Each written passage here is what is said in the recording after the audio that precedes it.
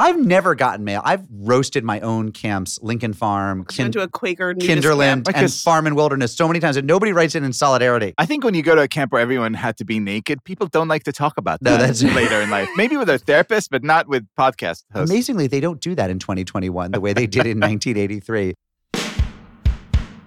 This is Unorthodox, the universe's leading Jewish podcast. I am your host, Mark Oppenheimer, joined as ever by Tablet Deputy Editor Stephanie Butnick. Hello. And Tablet Editor-at-Large Liel Leibovitz. Mark, you're in person.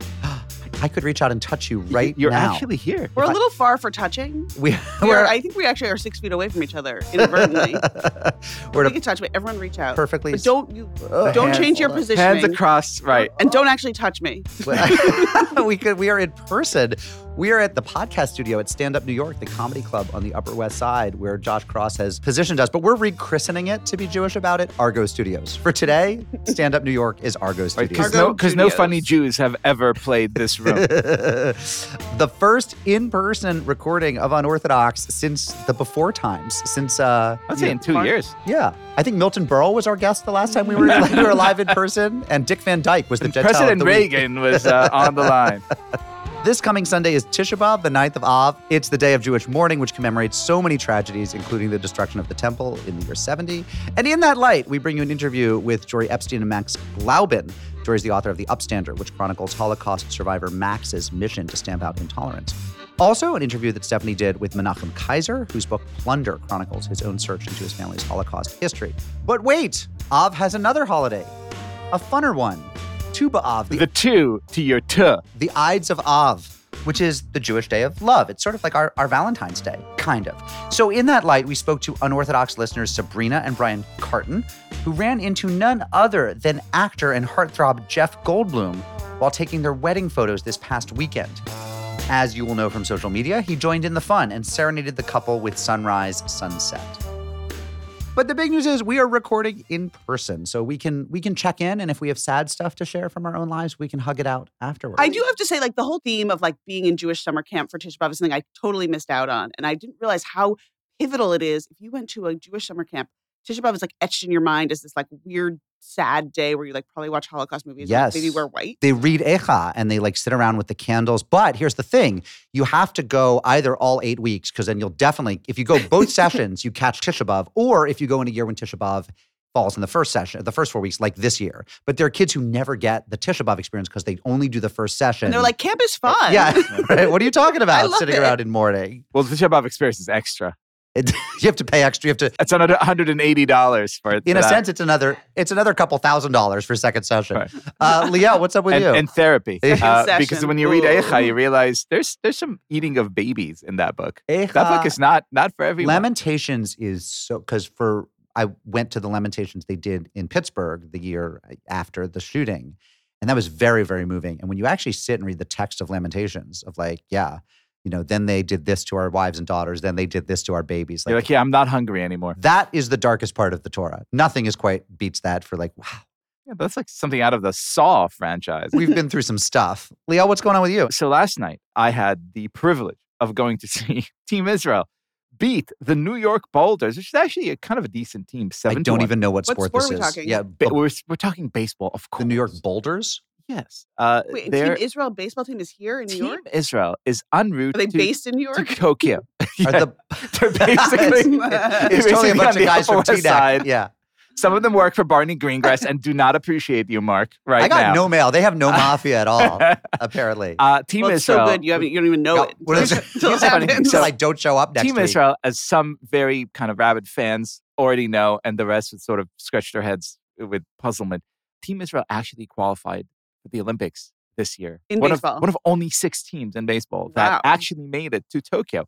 Team Israel, however, when you read when you listen to the roster, it's Danny Valencia, Ian Kinsler, Chaim Ben Chacham Bachacham. It's 700 Americans and Eddie literally, O'Shaughnessy. literally 2 Israeli-born guys are there. The rest made Aliyah. Okay, so they're here as part of a training / goodwill / fundraising / Well, it's all the exhibition games here. Exactly. And then they go, just I'll go over. on the way to Tokyo. And they played in Pomona, New York, about 40 minutes from here. If you wanted to rob houses in Englewood last night. Every single Jew, every single Orthodox Jew, I should say, in America, or at least in the tri-state area, was at the stadium. It was pouring rain. Can I just say I drove through Teaneck last night and I have never seen fewer cars on the road. Right. It was like ever, Yom and Kippur. now I know why. It's Tumbleweed going through the street. Everyone, Teaneck, Englewood, Riverdale, everyone was at the game. It was pouring rain. It was like a 2.5 hour rain. Sam Elliott had a piece of straw in his mouth. He was whistling an old-timey Western tune down the street. It's the absolute best. First of all, the game was sponsored by Touro College School of Dentistry. Right. So Touro being the college for the Orthodox, where you can get separate men's and women's the classes. second one after Yeshiva University, please. Eh. Let's Tell that to Touro. let's have things, in perspective here. But you walk in and instead of Touro like, College School of here's like Dentistry. a bobblehead doll or like a jersey or like a beer cozy or something like, here's floss and a toothbrush and some toothpaste. Oh my God. This is already the Tomorrow's most game is sponsored by the Yeshiva University accounting program. Exactly. Actually, they're going to give you a So slide now rule. You start the game, and then, this guy comes on who's clearly part of the Boulders organization, kind of speaking in this like sport announcer. The where it's like, Boulders are what, a AA team? Are they? it's What are technically, they? I think the Frontier League, which is a partner league of the MLB. It's guys on the team are recruited by Where do they play? Major League Baseball. Oh, Pomona, New York. Where's that? About Rockland County. Okay. Oh, About okay. 45 minutes. Oh, from- okay. from It's in Okay. Ramat Aviv. due north. Got it. It's We totally don't up- recognize Wait, anything. so who won? It's up in Jewsville. Team Israel won 7-1, but that's not the story. The story is that the game begins. The guy comes on the PA. They only he's had like, one baseball, but it managed Good to last evening, all. everybody. Thank you for waiting out the rain delay. It is time for a great night of baseball here in the New York Boulder Stadium. But because you guys are Jews, now it is time for some national trauma. So we will play a movie about the 11 athletes who were murdered in the Munich Olympics. Wait, what? And literally, like, ring, record scratch sound, like everything stops and they play like 7-minute long documentary that ends with a minute of silence, which on the one hand, so charming, right? Because the Olympic Committee fucking still refuses to recognize this heinous crime and its part in making this possible. But on the other hand, man, I came out to watch some baseball. Right. My kids are here. You know, I'm watching the what game. are you doing? Like, why do I need to watch like a documentary about slain athletes? But then the game begins. Danny Valencia, really great player, gets on double to like far right field. If Mashiach himself, if the Messiah descended from heaven on a white horse, The applause would not the be applause louder. would be lesser than this. It was like the state of Israel being born / Sandy Koufax like riding like a minotaur. It was amazing. It was like the Sandy greatest- Koufax riding a Minotaur. It was That was epic. a brilliant podcast moment. That's where your mind went to. It is. It was like a transcendent moment. But perhaps the best moment. So the game occurred during the 9 days, right? The 9 days leading up to Tisha B'Av, where you're not allowed to eat meat as sort of preparation for, all the sadness that's going to come. However, there is, of course, a loophole, which is if you finish some bit of text, like a book of the Bible or a tractate of the Talmud, you have a special rabbinic dispensation to eat meat. Therefore, at 6:45, conveniently 15 minutes before the game began, there was a siyum, or a ceremony to commemorate an ending of whatever it is that you happen to have read or not read. Everyone congregated in a playground, did a makeshift siyum, said the blessings, and then the line to the hot dog stand was like people who'd never seen meat in their lives. It was like such a beautiful. There's also people who'd never read a page of Talmud, but this day they claim to have finished But you know what? a tractate of Talmud. I thought about it. No, it's actually kind of a genius loophole because there were people who never had a page of Talmud in their lives, but like the hot They were dog. like, wait, I get to get the hot dog if I do Exactly. the thing? Right. It's incentive to go Hand me and that actually book. study a page of Talmud. I can have So dessert if I eat my broccoli? good for us. This is the genius of Talmudic That's loopholes. Mormon level genius, I know. right? That's like freaking fantastic. that is fantastic. It was just the Jewiest thing, and then to top off the already impossible like goodwill and it was pouring the whole time. We were sitting there like soaked. But the New York Boulders does not employ bat boys; they employ bat dogs. Every time a player, throws the bat and runs the bases, there are two beautiful, adorable Australian shepherds named Jalapeno and Pepper who run, grab the bat in their mouths, and retrieve it to the dugout. That's some serious union busting shit. Amazing. They've just I know. they've Literally. they haven't They're even replaced, robots right? doing They haven't their even job. replaced it with robots. They're replaced it It's with They've automated it. Australian They've automated it. cattle dogs. So Team Jesus. Israel 7-1, looking strong. Game got rained out or called rather in the fifth inning, but go Team Israel. It was a delightful moment. And we remember the 11 athletes slain in Slain the in I Munich. mean, we never forget. So I got one more thing before we move on to the news, the actual news of the Jews, which is we had some people call in with some autocorrect, some Jewish autocorrects. They were pretty good, but I'm going to Bigfoot them and say that I was writing to one of you and I tried to type in Schwanz and it came out savant. Well, you are a Schwanz savant. News of the Jews, NOTJ News of the Jews. News of the Jews. We have two big stories this week. One really big story is the Nazi COVID references just keep on coming. We have a roundup this week. You know things have gone. It's Tisha B'Av when It's the month of Av when you have a roundup. Our old friend Marjorie Taylor Greene, the Florida congressperson, compared Joe Biden's vaccine push to Nazi-era brown shirts just weeks after she and Liel had a I think it was a tikkun week. after they. No, I'm after sorry. they- I'm sorry. Actually, she didn't say black shirts. She said- didn't say the SS. She said the SA. She learned something at the Holocaust Museum Why is this better? because it's like the farm team of the SS. It shows that she knows the deep cuts now. Right. Basically, I she's see, not saying, I see. they were the Yankees. She's like, the New York Boulders are Right. Nazis. I It's see, I great. see. Holocaust education works. It works. Fox News' Tomi Lahren, if that's how she says her name, says that flight attendants who are enforcing masks on flights are, quote, Nazis of the air. That's there. That's from my nightmares. I believe they actually had a name. If she'd been to the Yeah. museum, she would have known they were the Luftwaffe, right? I mean, there was actually a real name for Nazis of the air. Tommy, come on, man. It's not an amateur thing. There were Nazis of the air. By the way, that is a That's great Broadway musical. Nazis Nazis of the air. And this one is just fabulous. This one is just amazing. Colorado Representative Lauren Boebert, who's a new friend. We've never had occasion to cite The one her. with the gun and the masks. I don't even know. But she said, quote, Biden has deployed his needle Nazis to Mesa County. This was a tweet. And needle Nazis is great enough. Had she stopped there, It would have been enough. Dayenu, right? Needle Nazis, right? Needle But- Nazis. right. Again, there were real needle Nazis. Mengele was in fact a needle. Like if she had Holocaust You're bringing education. Mengele to Mesa County? But then she goes on. The people of my district, she says, are more than smart enough to make their own decisions about the experimental vaccine and don't need coercion by federal agents. Did I wake up in communist China? So she actually thinks the Nazis are communists. Like to her, all of world history is just one singularity I like of that. just like The Biden brown so shirts. Here's the thing. We now know that something like 65% of American Jewish millennials don't know what Auschwitz is. We have Congress people who think that communists and Nazis, who are basically each other's mortal enemies, are actually the same people. They're just all bad, bad, bad, bad, bad. What are we going to do when everyone is stupid? This actually, by the way, was what was this? Oh, the it's other a Mike question Judge, of when. what was the other Mike Judge movie? Idiocracy. Idiocracy. What happens 20 generations from now when everyone is just stupid? I mean, look, it's entertaining, but it's horrible because It you're is. like Nazis of the. I mean, it's really bad because I think there's been a lot of conversation about sort of like don't call people Nazis. Like I think, by the way, I think this started with the soup Nazi. Oh, you're going to blame the Blame the Jewish Jews. Seinfeld writers. No soup for you.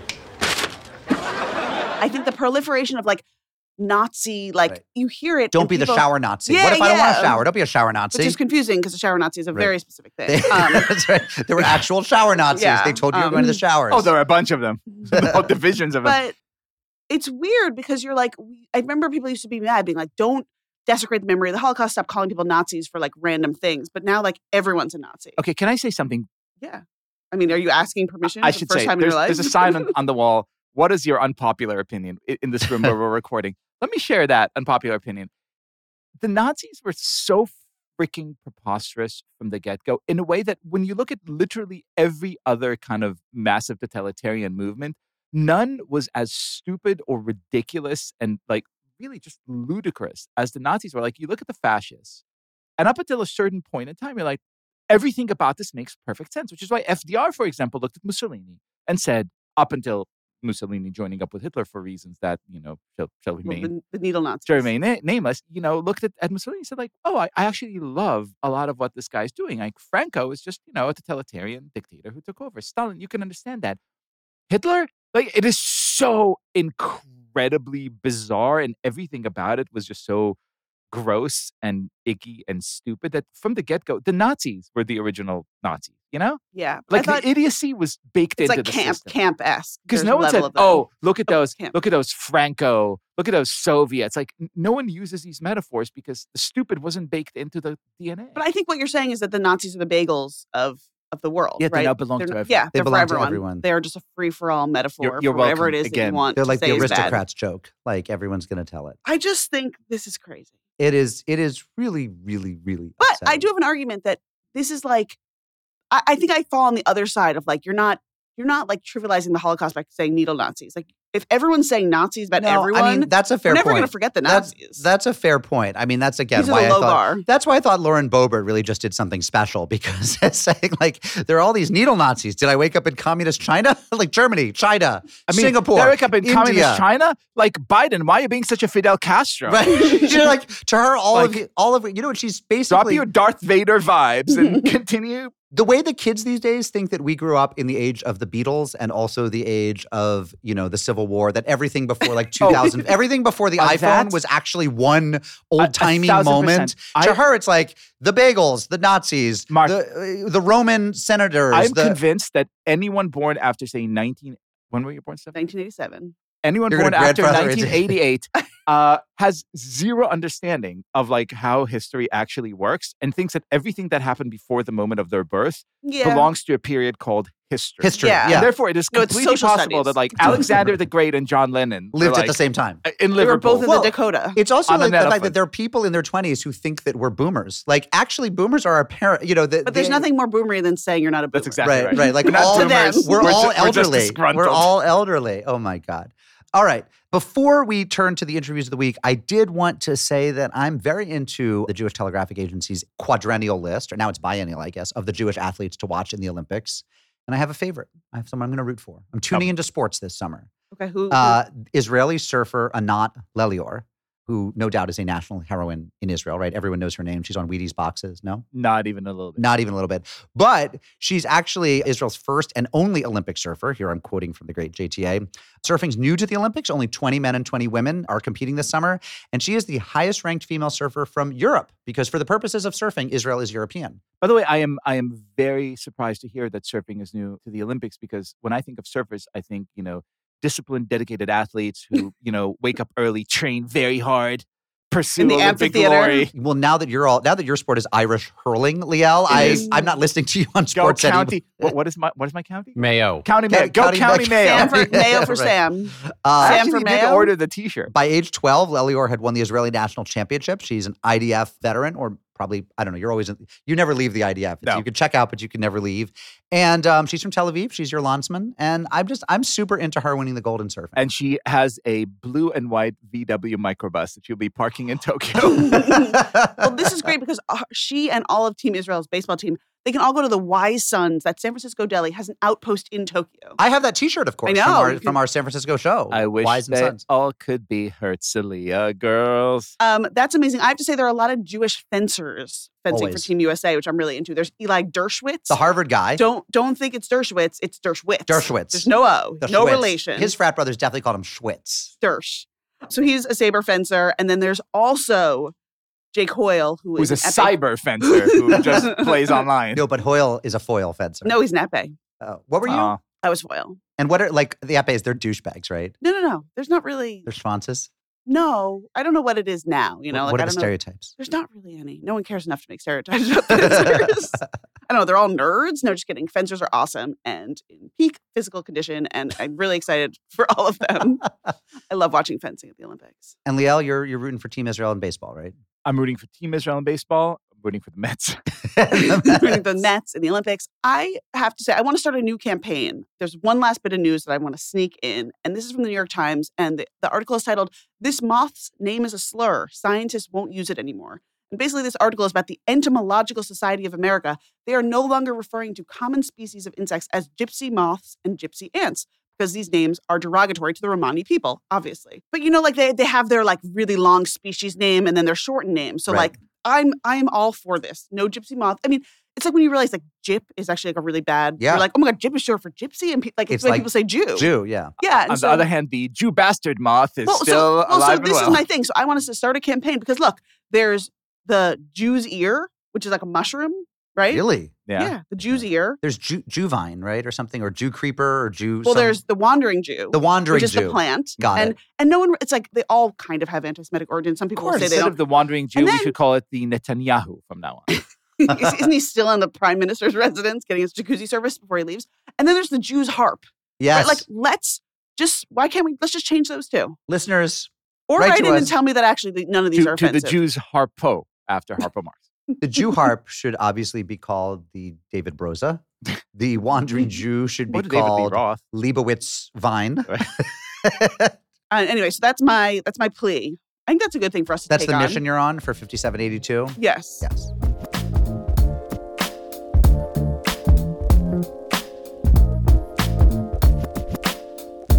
Menachem Kaiser is the author of Plunder, a memoir of family property and Nazi treasure. Stephanie interviewed him at a live event a little while back, and so that's why this recording starts with Menachem Kaiser doing a live reading from his book, and then they move into Stephanie's questions.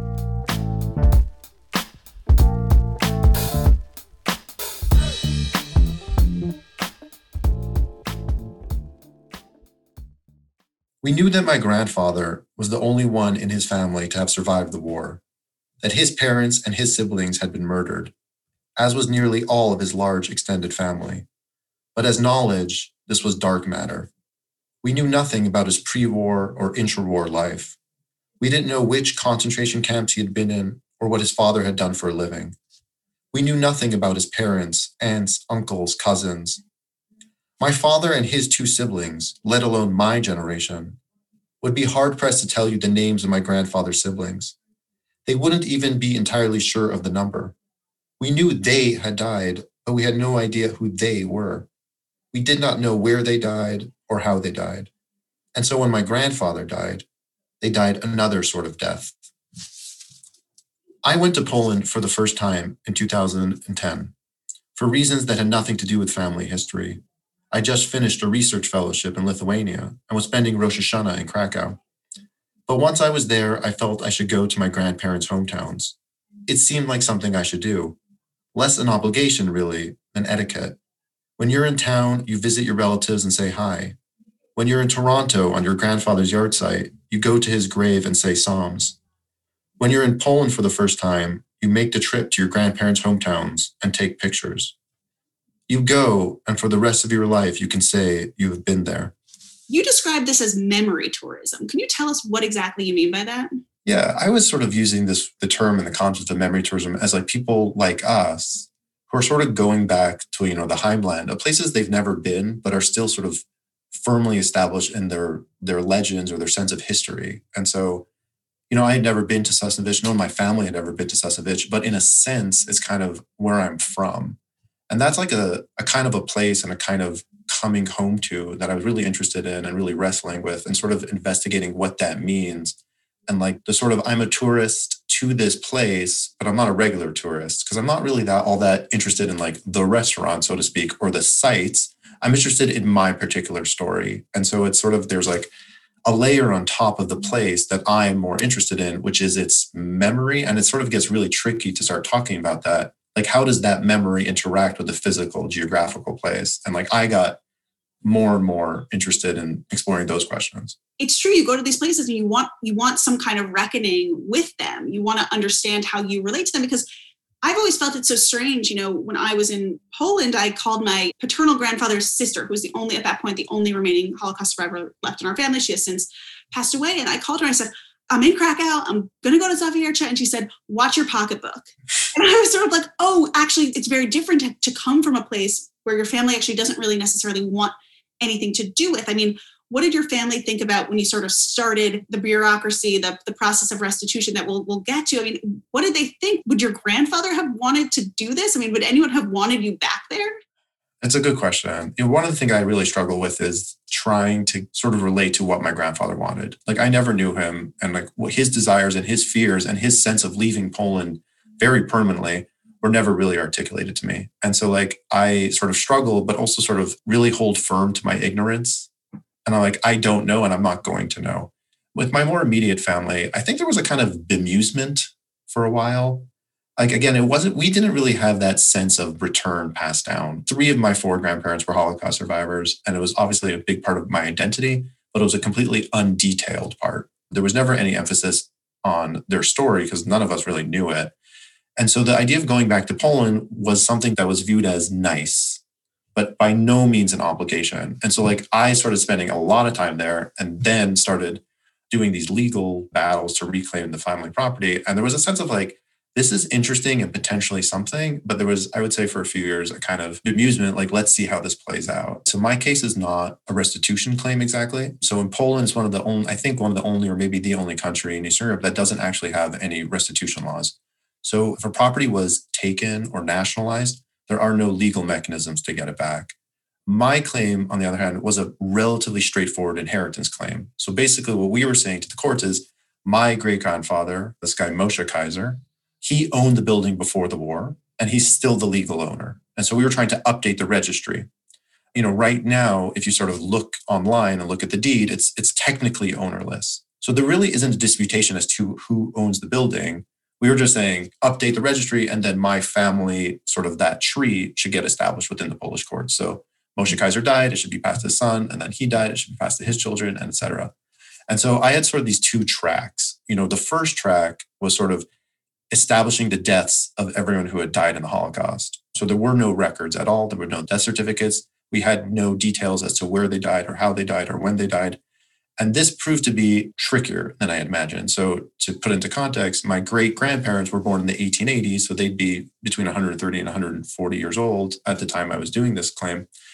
And so I sort of thought that would be a relatively simple procedure, and it turned out to be really complicated.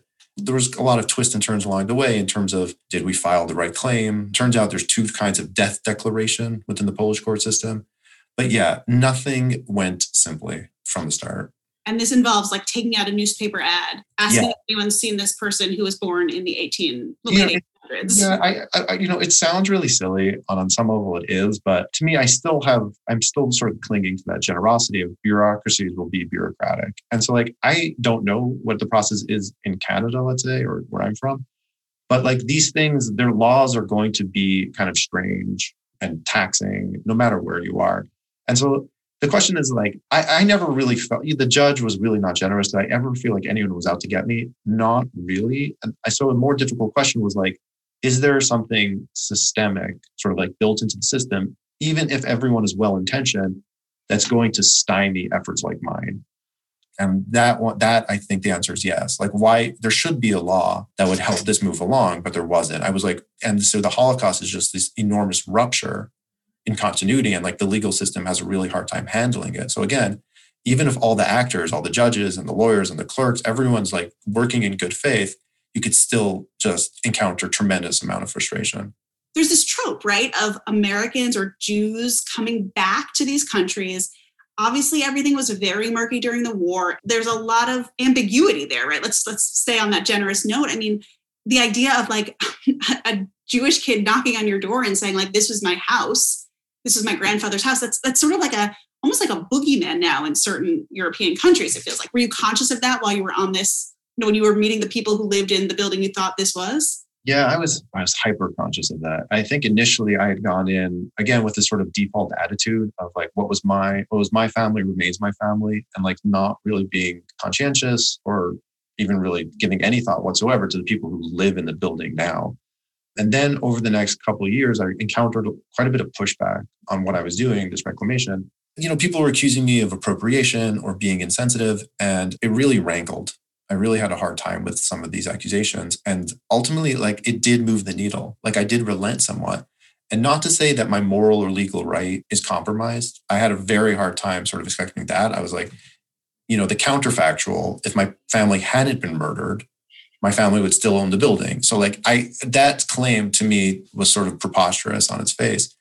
But the idea of sort of complexifying the narrative and sort of like recognizing that these people have lives, that the building has a narrative that is not just my family's. And so I got more and more uncomfortable with sort of taking over a property without any knowledge of who lives there.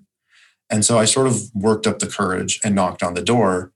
And yeah, the first few people I knocked on basically slammed it in my face. And they were older, and they see a foreigner. I came with like a photographer and a translator. They were very, very suspicious. But, then I did meet people who were just unbelievably generous and open and sort of shared with me like their life story, the story of the building. And, initially I had lied. I'm not proud of it, but I had felt too ashamed to come in there and tell the truth. I sort of made up this ridiculous story about being like a researcher and it was all technically true, but really a lie. But I relented. I said I couldn't keep that up. I felt too ashamed. And so I told them the truth and we developed real relationships. And that took over 2 years. I've really spent quite a bit of time with some of them. And then I found out, spoiler, that I was in the wrong building. That there was a typo. The first big twist in the book. Yeah. So there was like a typo in one of the documents and like the real building was down the block. And, that one, I won't spoil for you what happens, but I sort of had to reface this moral quandary and sort of really take stock of like, if I had the energy and like the fortitude to go into another building and do this from scratch. And like, it's really hard. I think from a distance, you read these stories and it sounds like an adventure, but when you're in people's faces, even if everyone's being generous, you're still like at the base talking about people's homes. It's really hard. It was just really taxing. But to answer your question, the trope is a common one. There's been national elections, which it's been an issue, the idea of reclamation. There's a tremendous amount of Jewish property that's been given back to the Jewish community. And there's a lot of private property that has not. When you're sort of in Poland and dealing with these things, the war doesn't feel all that far out. That's the thing. It's like, in the US, it does feel more distant, really. But when you have like an actual building that belonged to someone, that narrative is like a lot leaner. This is an emotional journey for you, right? You don't know your grandfather. You're going back, but you're actually tied up in red tape. Like what you're doing is actually submitting forms. You're not doing it doesn't feel super emotional, does it? I don't know. And that's a really honest answer because again, I didn't have a relationship with my grandfather. And so I didn't know him and I knew almost nothing about him. I don't know his Holocaust story. And I have only the vaguest idea of what he was actually like. And so what I really, throughout the whole story and the book, it's like struggle to articulate that meaning. It's there, but it is very hard to articulate because it's not a personal relationship exactly. But yet I'm reaching for the memory of him and I'm not quite getting there, but the reaching to me is significant in and of itself. And so while you're doing this reaching for this grandfather who you didn't know, you actually uncover a relative that you did not know existed. And that gets us into sort of the other half of the memoir, which is really, fantastic. It is truly hard to believe. Can you tell us about Abraham Kaiser? Sure. In order to explain Abraham Kaiser, I have to tell everyone about Nazi tunnels. And so there were these 7 underground complexes built by the Nazis using mostly Jewish slave labor towards the end of the war. These things are called Project Riza. They're in Silesia, which is in the southwest part of the country, kind of centered around a town called Wałbrzych. And none of them are completed, but some of them are closer to completion. Those ones are enormous. We're talking square kilometers, 20-meter high walls. So the Nazis using Jewish labor built these tunnels. And what's very sort of strange and enigmatic about them is that there is virtually no primary documentation.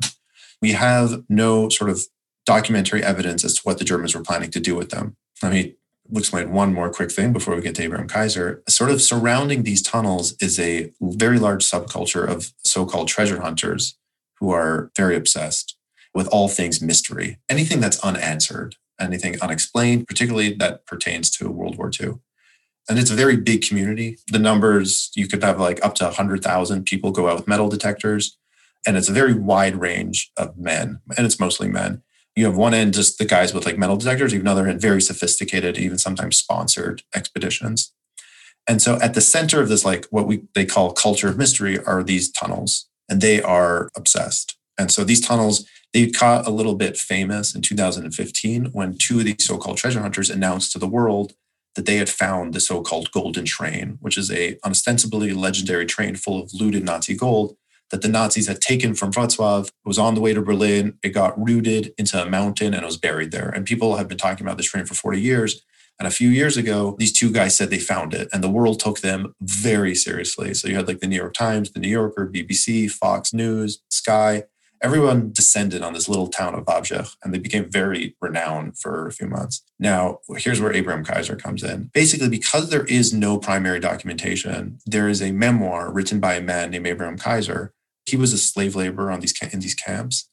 He survived, and after the war, he borrowed a bicycle from the woman who saved him and went around to each of the camps collecting these scraps he assembled them, brought them to an editor, and it was published as a diary in the early 60s in Poland.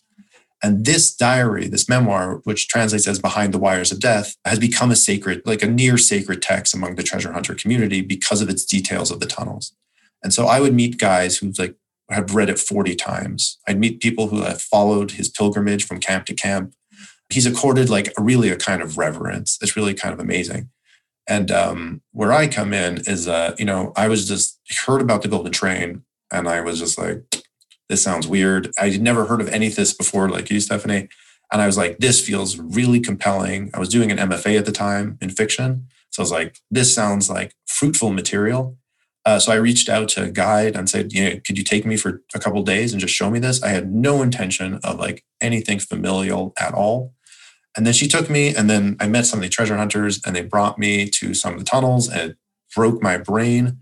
It was really kind of astonishing. And then afterwards, we were just sitting and having a beer. We were just having like a really fun talk, like really light talk. They were talking about things they found. They were talking about their day jobs, their treasure collections.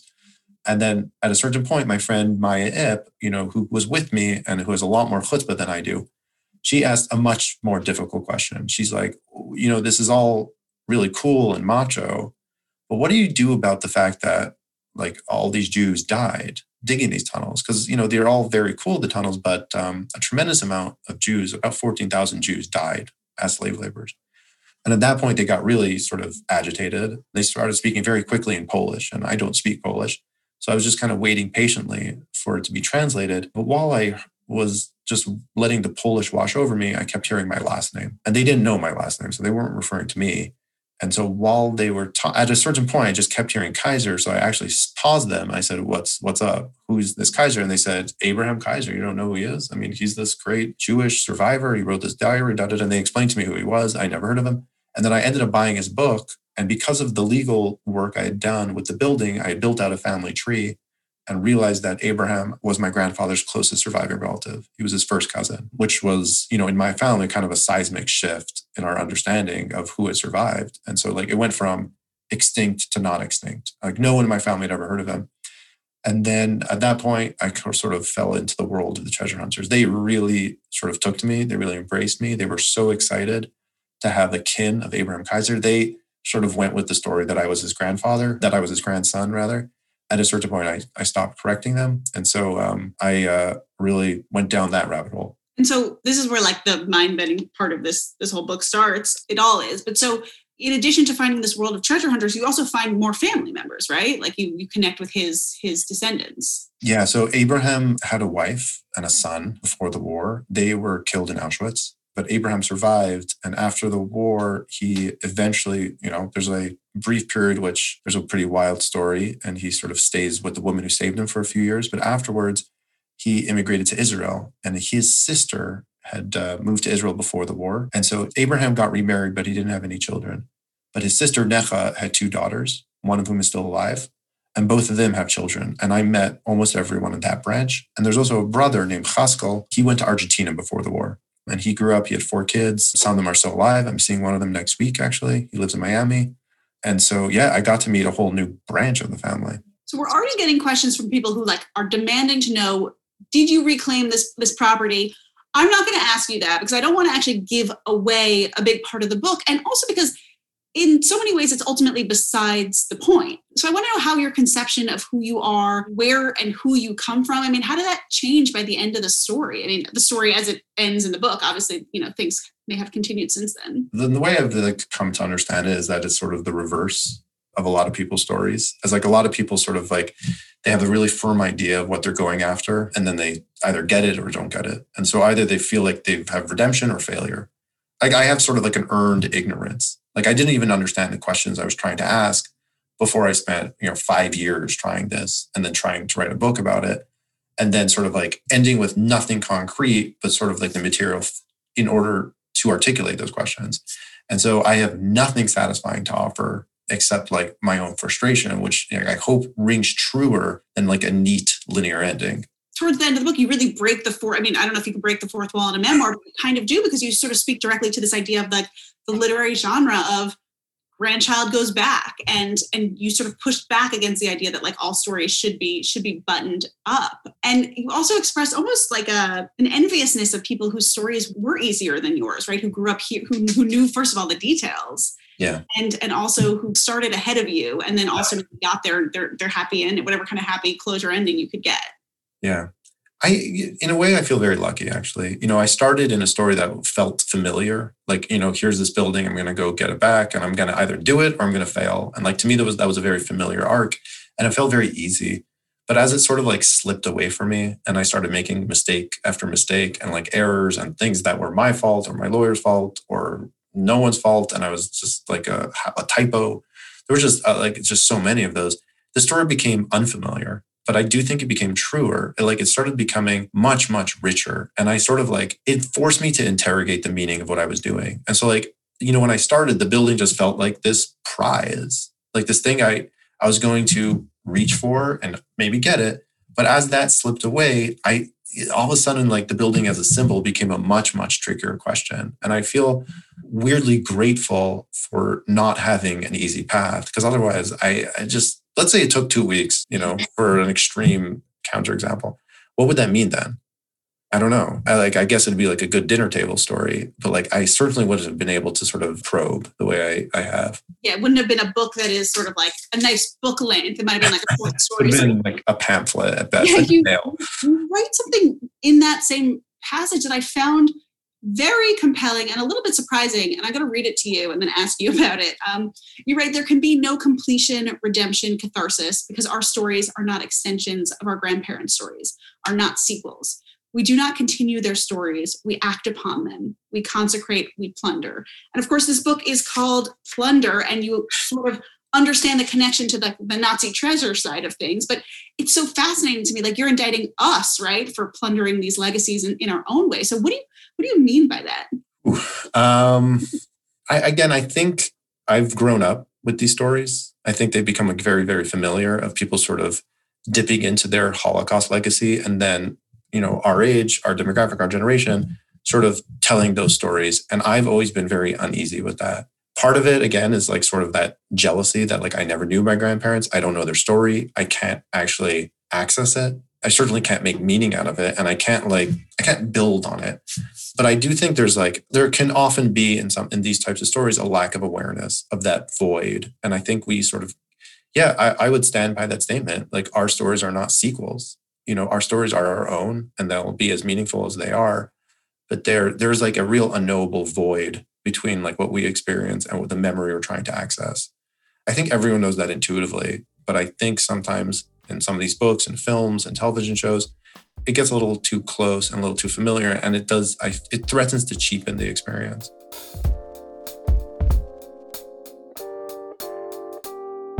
Thank you to the Museum of Jewish Heritage for hosting the event where I got to talk to Menachem Kaiser.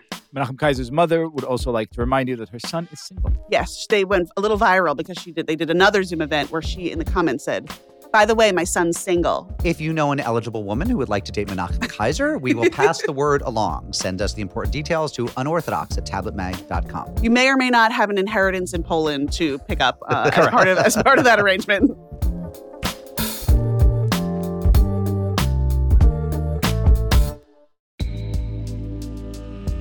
Broadway comes to the 14th Street Y on Tuesday, May 21st. Join us at 7 p.m. for a conversation with cast members from Prayer for the French Republic, the Tony Award-nominated Best Play. Tony nominee Betsy Adam and fellow cast members Frances Benhamou, Ethan Haberfield, and Ari Brand will take part in a lively discussion moderated by the New York Times' Mark Tracy. They'll talk about the play's themes of Jewish identity, French culture, and Zionism in times of rising anti-Semitism. This event is part of 14Y's spring season of Jewish culture. As a Jewish community center, 14Y offers a variety of opportunities for people to discover, explore, and connect with Jewish life. Visit 14streety.org to learn more and purchase tickets to Broadway at 14Y.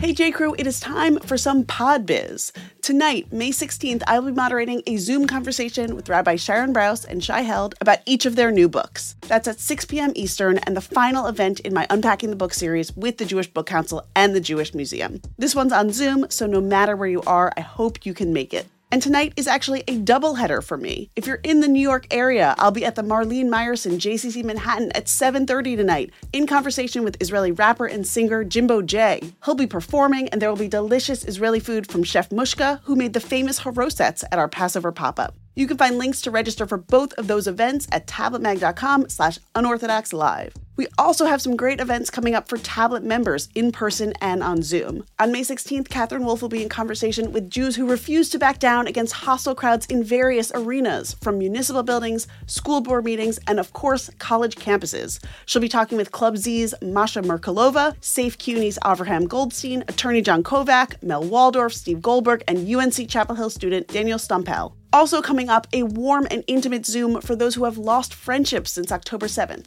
That's on May 21st and will be a great chance to connect and meet new people. And on May 30th, an in-person Tablet meetup in Washington, D.C., hosted by Tablet's executive editor Wayne Hoffman and Catherine Wolf. That'll be at Char Bar at 6 p.m. You can become a Tablet member at tabletm.ag/UO member and get more information about all of these events. Okay, back to the show. You may not like this new mailbox song, but we haven't heard from you in so long. So we thought we'd get your attention, shine a light. Come on, pick up your pen and write. To the mailbox. Such a fine box of mail we have this week. Stephanie, would you read the letter from Roni? Oh my God, I love this. Hi there. My name is Roni, and I'm an Israeli who learned about your podcast from my American friend, Adam. My American friend, Adam, is just like the greatest thing. You're like, yeah, my American friend, Adam. Of course. Following Liel's buildup, I went to try the Spanish burger at Burger Ranch. This is an Israeli burger chain, right? That you talked about. Booger Ranch. But it's Booger Ranch. Okay, Ranch. and Roni can confirm what you said, which is basically that it's just a regular burger with extra pickles and special sauce. Is why is Spanish. But the French fries are the main attraction in this meal, Roni says. They're shaped like spaghetti and taste like heaven. I don't even know what that means. But Roni hasn't had Burger Ranch since the 90s and want to thank Liel from the bottom of their heart for reintroducing them to those amazing fries. Toda rabah. My work here is done. So wait, let's talk about these fries that are shaped like I was spaghetti. playing the long It game. tastes like heaven. But are those like curly? Like, is it a thin curly the fry? exact thin. I remember them actually as being sort of like, what do you call, like curly cut fries? Oh, yeah. I kind of thought they were that. I mean, they might be. Maybe they changed, And they but taste do like heaven. they're Like I mean, the heaven. curly fries Well, you know, are freaking amazing. You guys know what Sid's favorite food is, right? French fries? The potato. Oh, in all its that's forms. great. The potato is her favorite food. So Yeah. any new way that you can do the potato, Sid Oppenheimer wants in. So we may have to make a trip to Israel just to have the Booger Ranch. The By the Booger way, Ranch. this is How's great the- because our next letter comes from an Adam who Right. may as well be the American friend Adam It's that Roni my is talking my Israeli friend Roni. Greetings, all. I'll tell you why I'm excited, Adam writes. I have a shitty job, and the one redeeming quality is I can listen to my iPod for 8 hours straight each day. This guy still has an iPod. Already, we love you, Adam.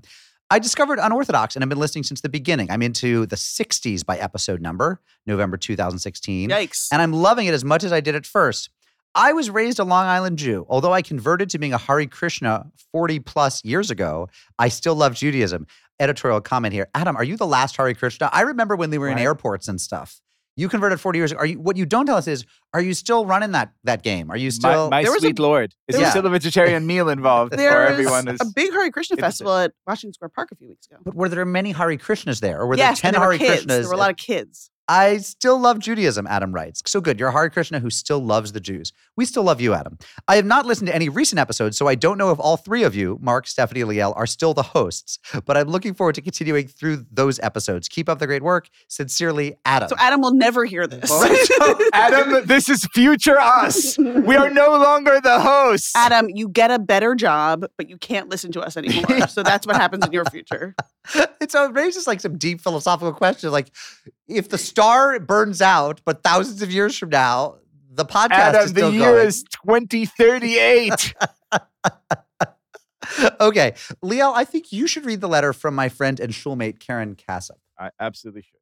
Dear Mark, Liel, and Stephanie, while listening to your podcast this week, I was elated to hear that you met in person at a restaurant close to my heart, Barney Greengrass. So imagine my disappointment when you proceeded to diss my beloved.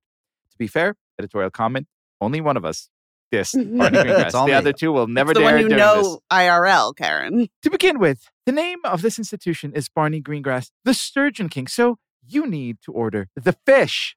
It sounds as if none of you ordered correctly. Again, only one of us ordered the most goyish order I've ever seen at a deli. So far as the waiter announcing, "Who wants hot latkes?"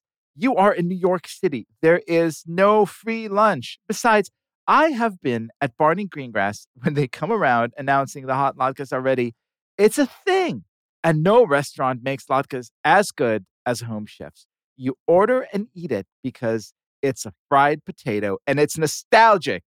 Admittedly, the waiters are surly and they do act like they're doing you a favor, but that is part of the whole charming experience. Your loyal listener, Karen Cass. Okay, so I get it. So I didn't realize. So what she's saying is they're coming out being like, the latkes are ready. Who wants them?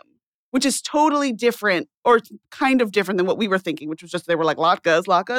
They were like, the batch is out. Okay. Who wants She's like also a saying hot if you type walk thing? in and you order like white toast and a side of scrambled egg with mayo or whatever the fuck Mark It ordered. was rye you toast. It was the lose- most Jewish of breads. Amazing. They said Jewish. It was the most Jewish of bread. It was the Yiddish of bread.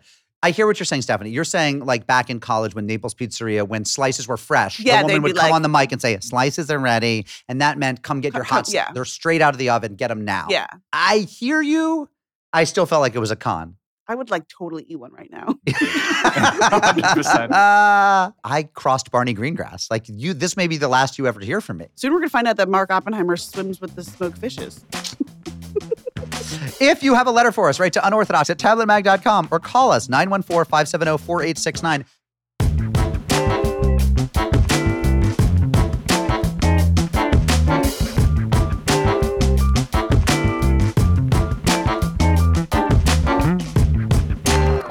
I get a great text from a friend who says, I know a young woman who is an NFL reporter in Dallas, and she just helped a Holocaust survivor write his memoir.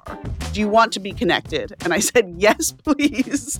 Connect me to those people. So you're about to hear my conversation with Dory Epstein, author of The Upstander, which tells the story of Max Laubin's survival of the Holocaust and the work he's done since.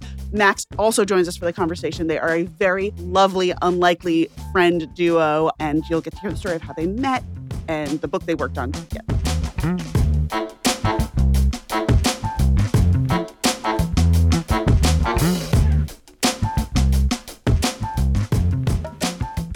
Welcome, Max and Jory. Thanks so much for having us here. We're excited to join you, Stephanie, and we're excited to speak to Unorthodox. It's a pleasure to tell people all about it so they will never forget. So yours seems like an unlikely partnership. How did the two of you happen to meet? Well, I, as a Holocaust survivor, was in Israel with my wife to see some family.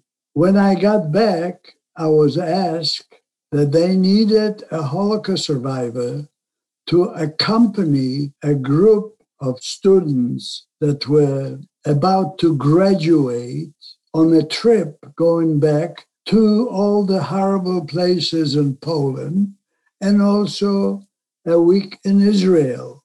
And on one of these trips, there was a young lady and a member of my synagogue and a very good, honest person. And everywhere I went, I had a shadow.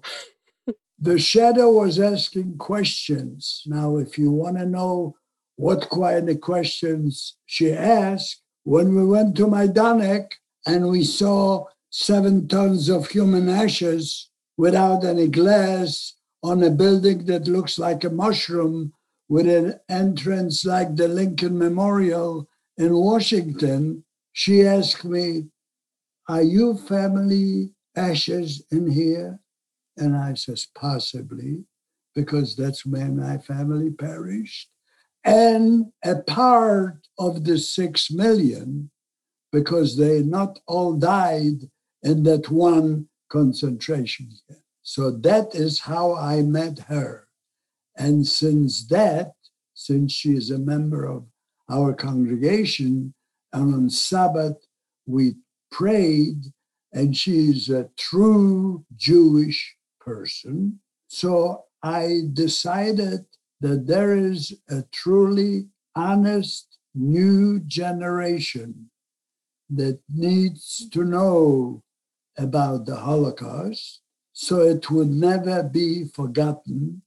And how can they relate to the people at large through my experience? So I decided to spill the beans and tell her like it naturally was, because we were writing the book in confidence. And we all have a compartment in our body that has certain secrets. But there comes a time in your life that what you went through might be very educational for somebody else. So, Jory, tell me about this trip, this March of the Living trip, where you see Max. He's sort of the survivor who joins your trip to sort of add context and sort of humanize this experience. So I go on March the Living, and Max is our survivor. And it was really powerful because we're going to these concentration camps actually at the sites of where these atrocities happened with Max, who experienced them there, including at the concentration camp Majdanek, where Max and his family were deported to in May 1943. That's where his mom was killed. That's where his brother was killed. And 3 weeks later, at a satellite labor camp, his father was murdered and he became an orphan at 15 years old.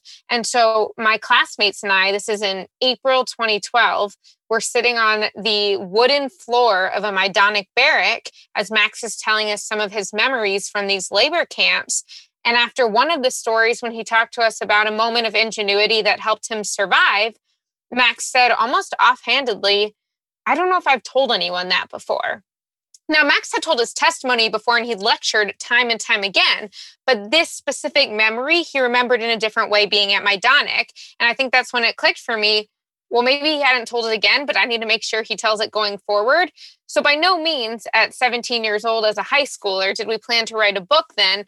But I think I started, like he said, I was that shadow beside him asking questions with my notebook, trying to write it down so that at some point we could do something with the information. So both of you are from Dallas. You, as you mentioned, belong to the same congregation. You are part of the same community, though you are in different cohorts. So Jory, you go off to college, come back. When does the plan hatch that you guys are going to work on Max's memoir together? You want to talk about like the hand of God? So I graduated from University of Texas in 2016.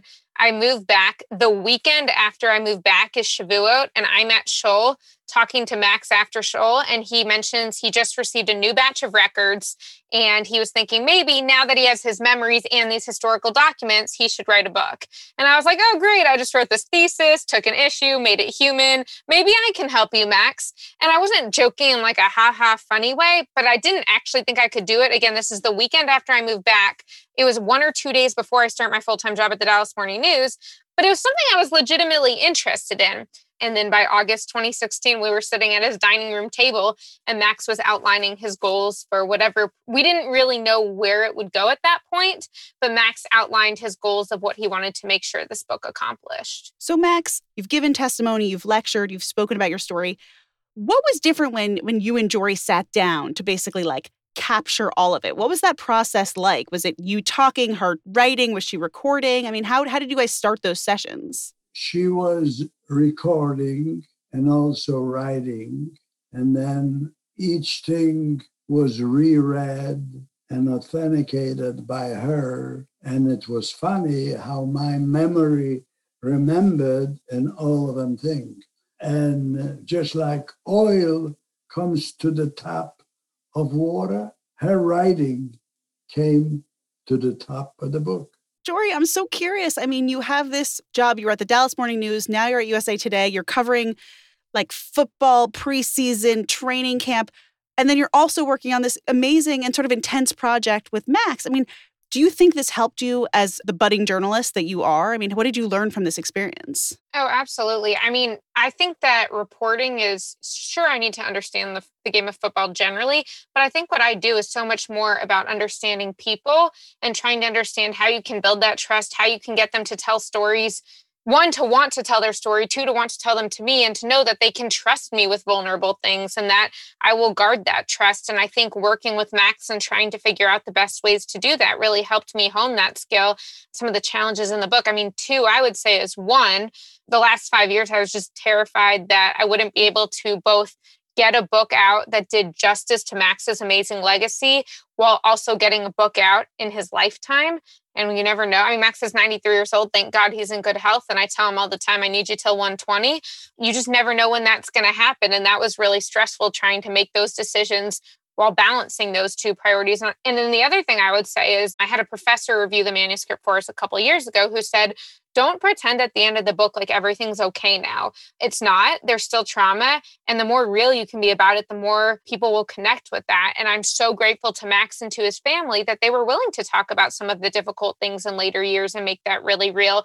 But that was something that I was always nervous about, that I was going to try and help Max frame it and contextualize it, but Max had to be willing to be honest and vulnerable and to share those things. And where is the line? So that was definitely difficult. But I think that the reception we've received on the book really speaks to how powerful Max's testimony is and his messages and his positivity, but also just how candid he has been throughout this process. Max and Dory, what's next for your friendship? I mean, you don't have to meet all the time to do these intense interviews or the edits.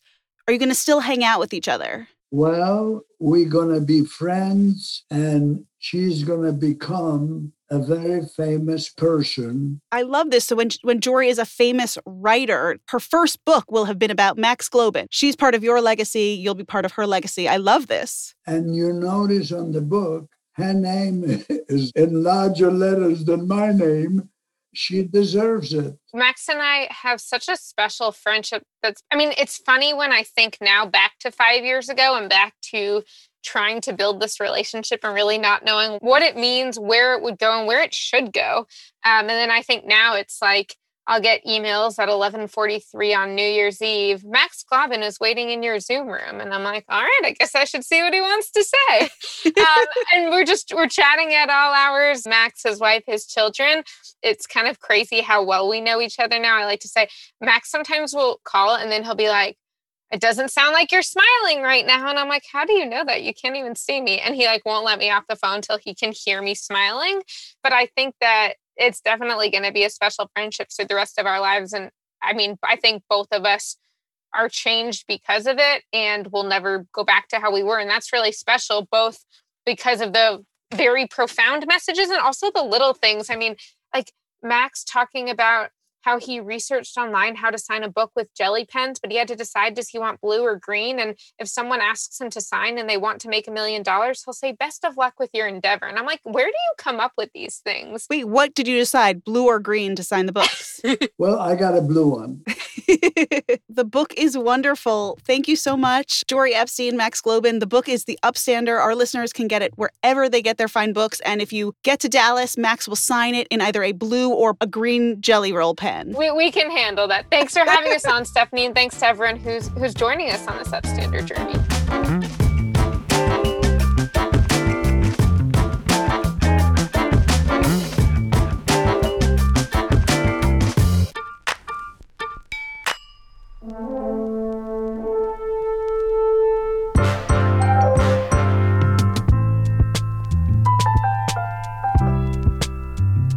Friends, J. Crew, we have a very special treat for you in honor of the Jewish holiday of Tu B'Av, which is the holiday for lovers.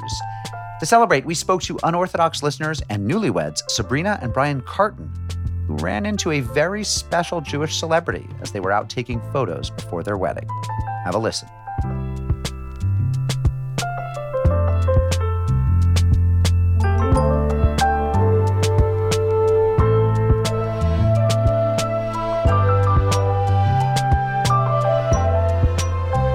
Sabrina and Brian, you guys got married recently. You had sort of something unexpected happen. Will you tell us what happened when you were taking your wedding photos in Brooklyn? Sure. We were taking some photos on Jane's carousel before our ketubah signing, and I noticed my wife sort of perk her head up And I was looking out, off to the side of the carousel, and I see this tall man with this black hat and a leather jacket looking so cool. And I said, "Is that Jeff Goldblum?" And then I yelled, "Hey, Jeff Goldblum," just without thinking about it. I'm a celebrity publicist. So, my gut reaction was the wrong reaction. I don't like to do that. I don't heckle celebrities. Even if I really love their work, I try not to bother them. Maybe I'll say I really loved this project and I'll leave them alone. I did I had the most touristy reaction because the dress and the day, everything was so magical. I just wasn't thinking. And I just call out his name. And, I was embarrassed, and I was also on the carousel, so I couldn't really say anything or clarify. And my friend, who was our ketubah witness, went up to Jeff Goldblum and just said, "Hey, my friend in the wedding dress," because he didn't hear me. Was like, "Hey, my friend in the wedding dress. She was just looking over and calling out to you. It's her wedding day." And he realized, oh my God, it's a wedding. And we have pictures from the photographer of the moment he realized, and he waited for us to be done with our carousel ride. And he just came up to us and said Mazel Tov and started singing Sunrise Sunset from Fiddler on the Roof. That's amazing. I could not have dreamed that this would happen. And I also could not have dreamed that I would be on Unorthodox. It is my favorite Jewish podcast. Life finds a way. And I have been listening for many years. And actually, if I could share something that I haven't shared with anyone else who's contacted me. Please. I actually found out, I was raised in the Catholic Church and I went to Catholic school my whole life. I was the May Queen when I was growing up. I was very Catholic. And then on Kol Nidre 8 years ago in college, I found out that because my mother's mother's mother's mother was Jewish, that meant that I was Jewish in some way. So I started over many years kind of exploring my relationship with Judaism. And, when I met Brian, that kind of intensified because his dad's family is Jewish. And we're both, from mixed race backgrounds and, mixed cultures. But we started to explore Judaism together. And I actually had my Beit Din last week with Rabbi Sarah Luria. And that was my way of sort of affirming and really, I wanted it to be formal. I wanted to know that there was no question that I was Jewish. And I went to the mikvah, and that was really the start of an incredibly magical and wonderful weekend. And I think even bigger than meeting Jeff Goldblum was right afterwards when we signed the ketubah, and the rabbi presented me with my, basically my certificate saying I was Jewish, and I cried. I really cried. That's such a beautiful story, and I love how your journey is so meaningfully connected to your wedding. I do have to say though, I feel like Jeff Goldblum showing up on your wedding is the ultimate, you're officially Jewish. You get the form, and then you also get this very Jewish celebrity to sort of affirm it as well. And you go viral. I firmly believe that these sorts of things only happen to my wife, and I'm just very happy to be along for the ride. I do have to say though, because Jeff Goldblum is part of this new part of his career where he's just very hot, right? He's well dressed, he's attractive. And so Brian, how do you feel? He always was, but he was sort of I don't know, he's transcended. He's in zaddy status, right? That's what he called, he even identifies. So Brian, what do you do on your wedding day when Jeff Goldblum shows up? I think the best thing to do when a star shows up in your presence is just sort of shield your eyes and see the spotlight for 2 seconds, because I have a whole lifetime with my wife to make precious moments. What am I going to get jealous of Jeff Goldblum for 30 seconds for. I love that. That is beautiful. Sabrina and Brian, mazel tov on your wedding. It's such a beautiful story, even without Jeff Goldblum. That's the great thing. You have this amazing story and these amazing memories, and you've gone a little bit viral. So congratulations on that, too. Thank you so much. And I will say that for me, the most magical moment was under the chuppah, sharing this with all of our friends and family. Jeff Goldblum was really just a hat on a hat.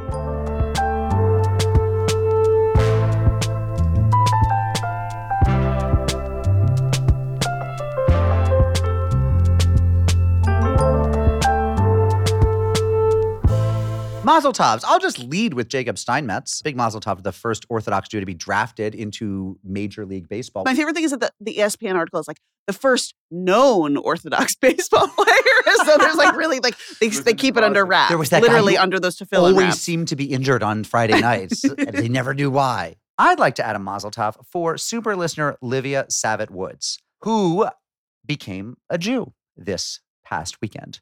In the waters off of Fire Island, she immersed in the mikveh that is known as the Atlantic Ocean and came home to Judaism. And she is already pretty much the best Jew I know. She kind of already was the best Jew I know. And now she just has, photos of herself coming out of the ocean to prove it.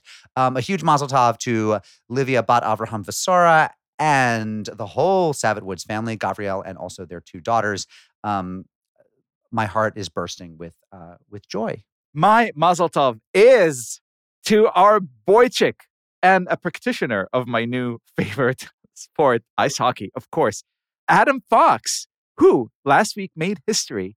He is a New York Rangers defenseman, and he was announced last week as the NHL's this season's Norris Trophy winner, becoming only the fourth player in franchise history to win this prestigious award, and I believe the first Jew. And of course, to Team Israel, who last night in pouring rain, under IDF-like circumstances, won 7-1 over the New York Boulders.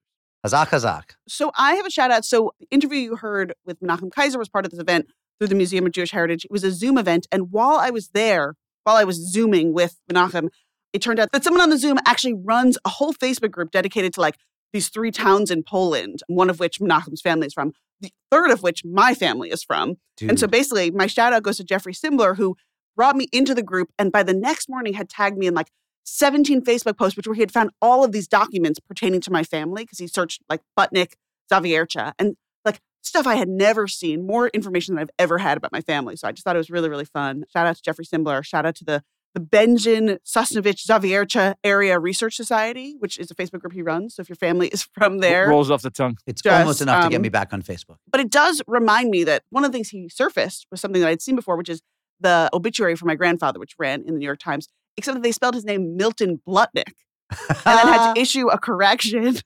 So anyway, shout out to Jeffrey Simbler and Power of Genealogy and Facebook. Unorthodox brought to you by Tablet Magazine on the web at tabletmag.com. Send us your thoughts at unorthodox@tabletmag.com or call us 914-570-4869. Subscribe to our newsletter by emailing us at unorthodox@tabletmag.com and writing in the subject line, "Give me the newsletter, a-holes." Newsletter, please. We often come to you live. We are going out on the road again, people. Book us now. Email producer Josh Cross, that's Cross with a K, jcross@tabletmag.com. To get swag, go to bit.ly/unorthoshirt. To follow us on Instagram at Unorthodox Podcast, on Twitter at unorthodox_pod. Join our Facebook group. Our show is produced by Josh Cross and Sarah Frebinator. Associate producer is Robert Scaramuccia. Artwork by Esther Werdiger. Theme music by Golem. Our mailbox theme is by Steve Barton. Kasha Varnishkas are lovingly made this week by super listener Nell Minnow. Rabbinic supervision by Rabbi David Wirtschafter of Temple Adat Israel in Lexington, Kentucky. Or as they say in Lexington, David Wirtschafter.